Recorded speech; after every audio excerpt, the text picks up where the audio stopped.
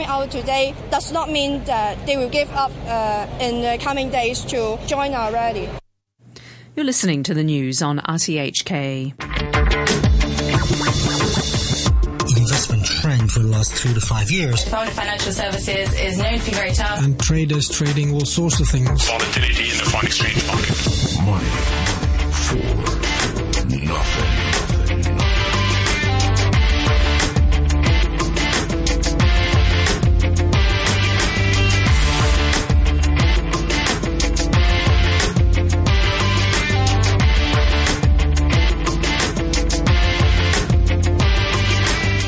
Good morning and welcome to Money for Nothing with me, Rinita Malhotra Hora. U.S. stocks climbed on Greece optimism and before the release of jobs data. Alexis Tsipras and the European creditors sparred heading into Sunday's referendum. And a poll in Greece suggests that voters are inclined to accept deeper cuts. Chinese stock futures rebound as regulators relaxed margin trading rules and cut equity transaction fees in their latest move to stem losses. Well, we'll look at the market and interest rates this morning with SocGen's Francis Chung, while IHS's Rajiv Biswas, who's in Vienna right now, will tell us how a potential Grexit or default could impact Asia. And our last guest this morning is Bloomberg Intelligence's Tim Craighead, and he will tell us more about the Shanghai-Hong Kong Connect. Peter Lewis is our Thursday guest host, as usual. Good morning, Peter. Good morning, Renita. So, Peter, should we care anymore about this situation in Greece, considering it has probably been factored into markets, which is what all the analysts are saying, and markets don't seem too concerned? Well, so far, the markets have actually behaved reasonably well. The euro in particular hasn't collapsed. It's fallen a little bit, but it still remains around the 110 level. Sunday, the referendum is not going to make any difference, regardless of whether Greek people vote yes or vote no. Greece is going to be in exactly the same situation after Sunday as it is right now, in that it needs ECB support for its banks to stay solvent and to be able to survive. So the key decision that will come up is, after Sunday, will the ECB keep on providing that liquidity to the Greek banks? Greece needs a deal. The Eurozone needs a deal. So there's still a reasonable chance, despite the fact that things have become very bitter and people are criticising each other very publicly, there is still a chance that some sort of deal will be cobbled together, a new bailout deal. But in my view, it will have to involve some sort of debt reduction, because the current level of debt is unsustainable. Unless both sides are prepared to go down that path, then all bets are off. So, Peter, this is no different to what anything that anyone has been saying for so long now. If, having the referendum or not is not going to make any difference, what is the point of it? Well, there is no point. I mean, first of all, the deal that the Greeks are voting on Sunday is no longer on the table. They're not even voting on a valid deal. Secondly, I don't even think, with all due respect to the Greek people, I don't think they even understand what they're voting on. They are voting on quite a technical deal. Papers from the IMF have been submitted as part of this vote. No one is going to read them and understand what it is that's in that package. So in many ways, it is a pointless referendum. It isn't a referendum on leaving the Eurozone, because even if Greece votes no to this austerity deal, they still don't necessarily have to leave the Eurozone. The key thing is the ECB and whether they continue supporting the Greek banks. So Alexis Tsipras, who is the Greek Prime Minister, has called on Greeks to reject austerity measures in Sunday's referendum. He spoke in an address on national TV. Greek women and men, we are at a critical point in our country's future. Sunday's referendum is not about whether the country will remain in the Eurozone or not. That is a given, and no one can doubt that. I know well that at this hour the warning sirens are loud. They are blackmailing you and calling on you to vote yes to all the measures the creditors are asking for, without any prospect of coming out of this crisis. On the other hand, a no vote is not just a slogan. No is a decisive step towards a better agreement that we aim to sign immediately after Sunday's result. It consists of the people's clear mandate on how they want to live the next day. No doesn't mean clashing with Europe, but returning to a Europe of values. No means strong pressure for a financially viable agreement that will solve the debt, will not eject it, will not undermine our agreement to restore the Greek economy and society. No means strong pressure for a socially fair agreement that will equally divide the burden to the ones that have the means, not to the people depending on salaries and pensions. But Eurogroup President Jeroen Dijsselbloem says that there are no grounds for talks ahead of the Greek vote. Given the political situation, the rejection of the previous proposals, the referendum, which will take place on Sunday, and the no advice of the Greek government, we see no ground for further talks at this point. There will be no further talks the coming days, nor at Eurogroup level, nor between the Greek authorities and the institutions on proposals or financial arrangements.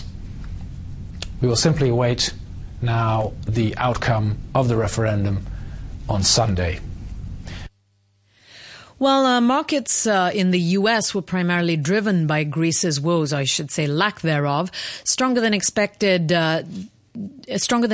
jobs and U.S. construction data gave Wall Street some support, as did Swiss insurance giant Ace Limited's $28 billion offer for upmarket property insurer Chubb, whose shares jumped by more than a quarter.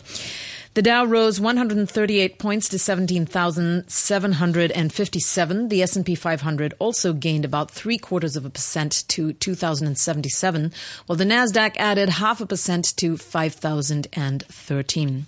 All right, let's bring in our first guest for this morning, Rajiv Biswas, who is the chief economist at IHS Global. Good morning, Rajiv. Good morning. So, Rajiv, according to the IHS Global Link model of the world economy, a Grexit with significant contagion effects could hurt Asia, lowering the APAC GDP growth by 0.3% in 2016. Can you tell us why? Basically, the scenarios that we have are two. One is that Greece defaults and basically leaves the Eurozone with very limited contagion effects to the rest of Europe. And the other scenario is that it leaves the Eurozone and has much more significant transmission effects. And the key to what will be the impact is the strength of the firewalls that have been built up by the EU in the last 3 years. They've had 3 years to really create some distance and buffering between the rest of the Eurozone and Greece. And these are things like the banks in the rest of the Eurozone have reduced their exposures. They don't hold Greek assets. They've reduced their lines of credit with Greece. So the shocks that are happening into the Greek economy don't flow through to the rest of Europe. But we cannot guarantee that there will be no contagion effects, because if Greece actually leaves the Eurozone and adopts its own currency again, which would, I think, be quite a devastating scenario for Greece itself, there could be some flow-on effects to other weak Eurozone countries such as Portugal, Spain, Italy, because investors may fear that eventually they also end up going down the same road and having to leave the Eurozone. If we end up in that contagion scenario, that's when markets become uncertain. There's pressure on the euro to fall further against the US dollar. And then the markets have considerable more uncertainty about the outlook, driving asset prices lower. And that's how it affects Asia, because in that situation of a weaker euro, there's competitiveness pressures against Asian currencies. Asian currencies also would be affected. Asian asset prices would be affected. And our estimate using our global model is that that would reduce growth in 2016 in the whole of Asia Pacific by about 0.3 of a percentage point. At the moment, Asia is growing in the order of 4.8%. Next year, we're expecting Asia to grow about 5%, so that would bring growth down a fraction to 4.7% or so. So it's not a massive impact on the overall Asian story, but it is a bit of a drag on growth. Would we expect to see a significant impact on trade? I think there would particularly be an effect on trade with the Eurozone because of the weaker euro. So that could affect the competitiveness of the situation in Europe. Another factor is growth in Europe, in the Eurozone would probably be weaker as well. So that again flows through to the exports from Asia to the Eurozone. So those are how the transmission effects will work. It's through trade, through financial markets and capital flows, and the exchange rate effect. So those are the main drivers of that scenario. So, Rajiv, you say 0.3% reduction in Asian growth, but are there some countries in particular in Asia that are more exposed and are likely to be affected more than others? I think the shocks are different country by country. To some extent, those with a lot of exports to the Eurozone could be more vulnerable, but another source of vulnerability is also the weaker currencies. And I think at the moment, the currencies that look particularly fragile in Asia, not only to the Eurozone problems, but also in general to other global shocks, are the Indonesian rupiah and the Malaysian ringgit, both of which have been depreciating for the last 6 months or so. In the case of the Indonesian rupiah, for somewhat longer than that, actually. And the fragility relates to domestic weaknesses in their current account balances. Indonesia has been hurt already by lower coal prices, lower gas export prices, and that's made them more fragile in terms of their external account balance. And Indonesia has always been a country which has had relatively low foreign exchange reserves. Malaysia also has been hit by oil and gas prices falling, so they've been having a somewhat harder run in the last 6 months. For a country that's normally pretty resilient with a relatively good balance of payments position, but in their case, they've seen quite a narrowing in their current account surplus because of lower oil prices. But there's more resilient currencies as well. I think generally we've seen that China is pretty resilient to these kind of shocks. They've got obviously $3.8 trillion in reserves. It's not a freely floating currency either. So, and there's also capital control. So all of those things mean that we don't expect much impact in terms of the Chinese currency versus the US dollar. I think also we've seen resilience in some of the other Asian currencies. At the moment, the Philippine peso has been, I think, quite resilient because they have quite strong exports and are not likely to be much impacted by this situation. All right. Thank you so much for joining us this morning, Rajiv. That is Rajiv Biswas, and he is Chief Economist at IHS Global. Well, Peter, yesterday, mainland shares fell sharply, and this is following Tuesday's rally, with the Shanghai Composite Index falling 5.23% to 4,053.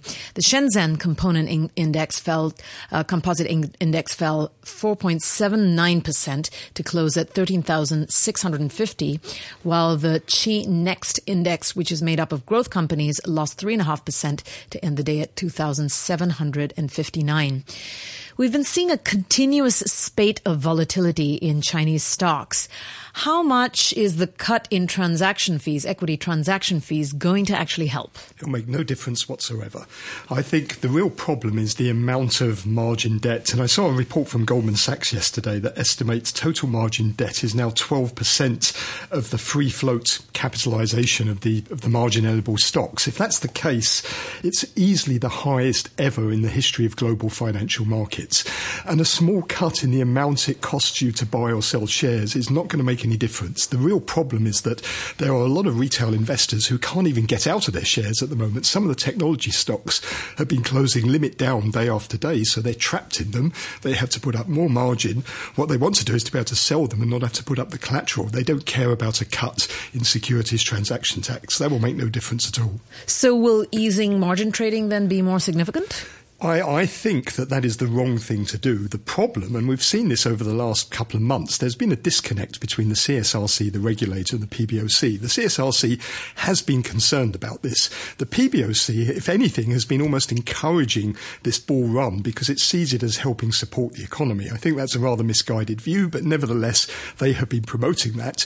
And it's the PBOC that seems to be more desperate at the moment to try and support this market and stop it falling. I think the margin transaction debt debt is by far the biggest problem, and I think it's very, very difficult to control a market when you get into this type of downward spiral. And I've seen this before. This is reminiscent of a market, this type of volatility, that's about to have a heart attack. I saw it in 1987 in the US, in Japan in 1990. We saw it in the bursting of the Nasdaq bubble, showing exactly the same signs.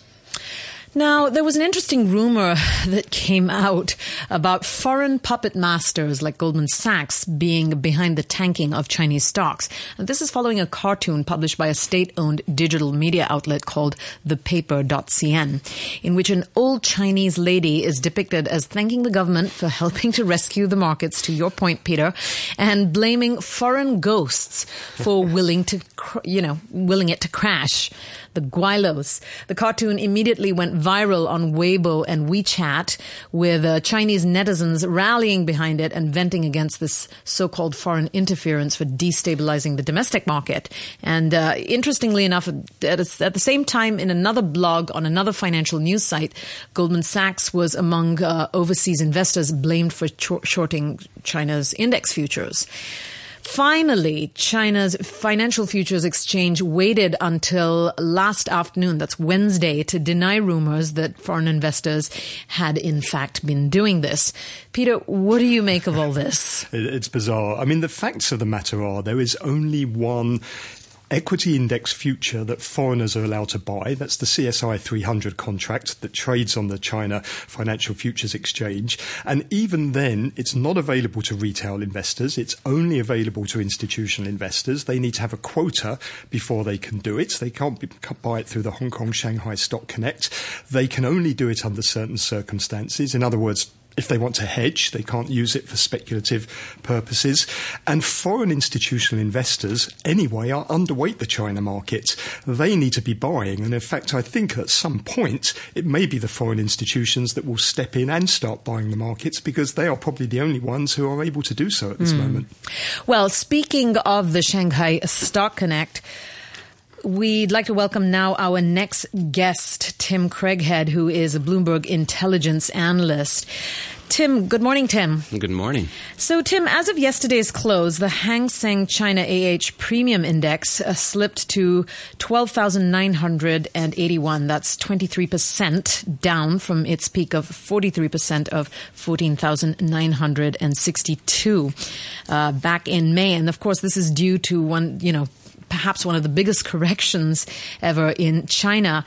With this roller coaster ride of late, are we seeing any signs at all, that this sentiment is crossing over to Hong Kong? It's a great question, and we really don't think so. That's the quick answer. The longer answer is that these two markets continue to be very separate markets. As you all were highlighting earlier, the mainland market continues to be driven by retail primarily. It's very momentum driven.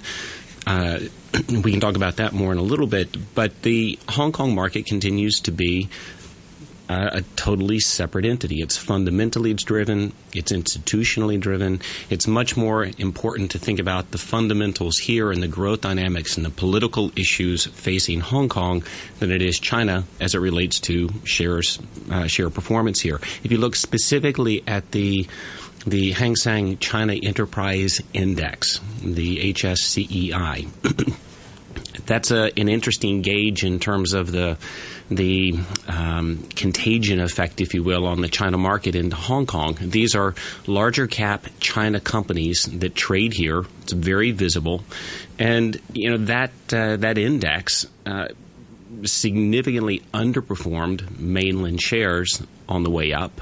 It's much more akin to what you see with the Hang Seng index of, here in Hong Kong.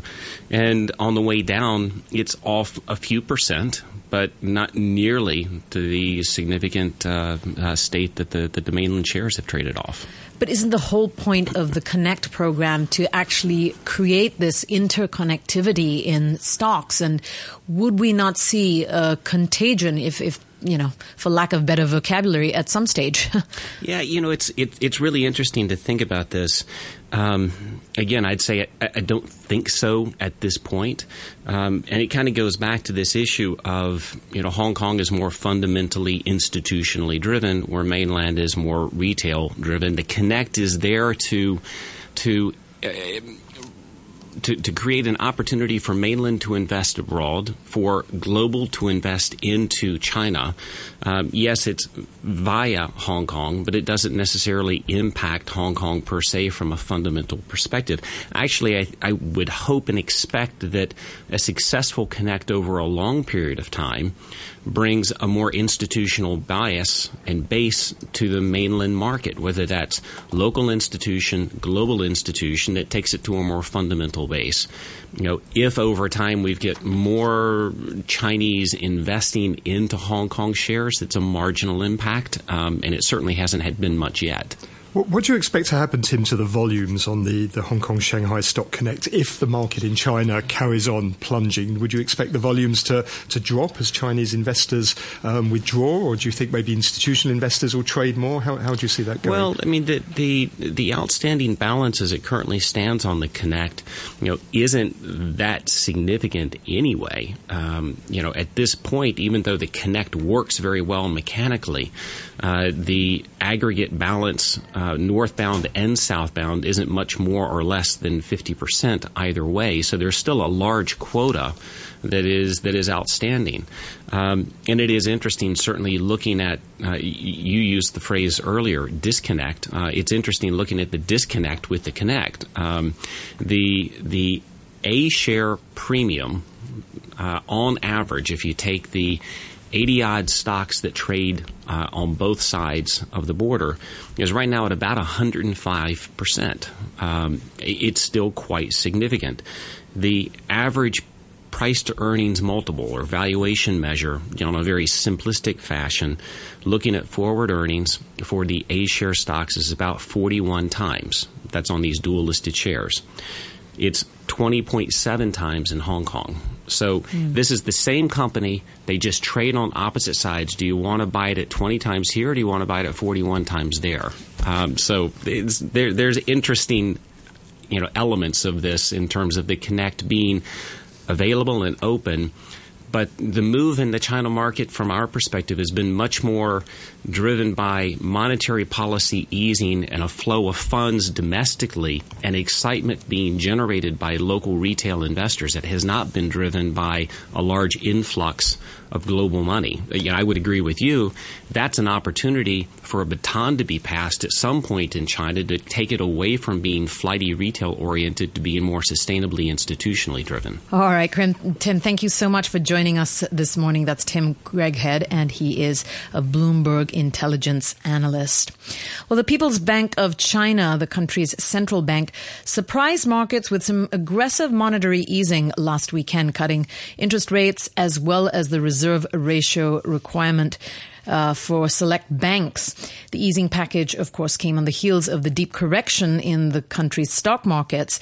China last cut both interest rates and the RRR at the same time in December 2008, at the peak of the global financial crisis. So should we be reading into anything here? Let's bring on our next guest, Francis Chung, who is the head of rate strategy for Asia ex-Japan at SocGen. Good morning, Francis. Morning. Francis, what do you think about this? The recent interest rate cut and the reserve requirement ratio reduction, of course, signals that the economy is facing headwinds. Should we be concerned that the last time this happened was in December 2008? I think actually overall it confirmed our view that the PBOC is there to support liquidity if there is a need. So previously there could be times that they did not roll over some lending facilities, but that could just primarily be there was no demand from the market. However, given the latest little bit aggressive action, we see front-end renminbi rates or liquidity still relatively tight. So I guess this morning investors would be watching out out for if the PBOC will inject more through open market operations. In terms of the RRR, it is still structurally high. So whether it is structural or cyclical, I think there is certainly some more room for it to go lower. But we are not expecting any more aggressive policy in Q3 because the government or policymakers would likely to wait for some sign of rebound in the economy. So despite these moves by the PBOC, the official PMI was flat at 50.2 versus the estimate of 50.4. Now, and you could also argue that there was a positive cannibalization by accelerating expansion for services, the services PMI being 53.8 versus the 53.2 estimate. So how do you reconcile the fact that the PMI numbers were okay, yet the PBOC still continues to be concerned? Okay, I think there are two aspects in terms of monetary easing. One is, of course, to try to support growth, but the other is the liquidity. We mentioned just now that if liquidity remains fairly tight and if the money hasn't really been deployed to the real economic activity, as you can see, lending rates in the market is still fairly high. Despite that, if you look at sovereign debt yields or the interest rate swap rates, they are lower. So I think another aspect is try to stimulate credit expansion in the economy. And even if PMI is doing okay, it is nothing too impressive. If you look at the number, it's only around 50. Francis, quickly before we wrap up, do you expect another hike in either interest rate or RRR? You mean cuts, right? Yes. We are not expecting anything on the headline in Q3. They may do some more thing in Q4. Rather, I think the focus should be on if the PBOC would like to support lending through its various tools, be it like MLF, SLO, SLF, etc. So they have a lot of tools to deploy. All right, Francis, thank you so much for joining us this morning. That is Francis Chung. She is the head of rate strategy for Asia ex-Japan at SocGen. Let's take a quick look at the numbers before we wrap up the show. The Nikkei is up 1.2% to 20,574. Australia's ASX 200 index is up 0.5% this morning to 5,536. And Seoul's Kospi up 0.2% to 2,102. In currencies, €1 is currently valued at 1.10 US dollars. The US dollar is trading at 123.35 yen. And £1 sterling buys you 12 Hong Kong dollars and 9 cents. Well, Peter, here we are at the end of a show on this Thursday. We've got the Greece referendum coming up on the weekend. We still don't know what's going to happen with Chinese stocks as the volatility continues. What else should we be keeping our eyes on? There's jobs numbers coming out of the US. They're brought forward a day earlier because of the Independence Day holiday. Anything above 200,000 is normally looking pretty good, and it'll be nice to focus maybe once again on the US rather than Greece and China. Yeah, we can talk about potential rate hikes then rather than cuts. All right, Peter, thank you so much for joining us this morning and every Thursday morning as guest host. That's Peter Lewis of Peter Lewis Consulting, who will be doing a special show called Biz Extra these next 2 months. Peter, you want to tell us about it real quick? Yeah, starts at 8:30 on Monday morning when Backjet takes a well-earned break. I'll be talking to some guests, also be talking about some of the business and finance stories that we don't get the time to cover on Money for Nothing, and also playing a bit of music as well, starting 8:30 a.m. Monday morning. Well, we'll be looking forward to that. Thanks, Peter. And I'm Renita Malhotra Hora, wrapping up for this morning's edition of Money for Nothing. A quick look at the weather forecast for today. It'll be mainly fine, apart from some isolated showers, and very hot during the day. The temperature right now is 30 degrees Celsius, and the relative humidity is 83%. Time for the half-hour news with Samantha Butler. Eurozone finance ministers have decided to break off talks with Greece over a possible new bailout until after a referendum on Sunday. The Greek finance minister, Yanis Varoufakis, called the decision blackmail and said it was a very dark moment for Europe. But the European Central Bank will maintain emergency liquidity funding for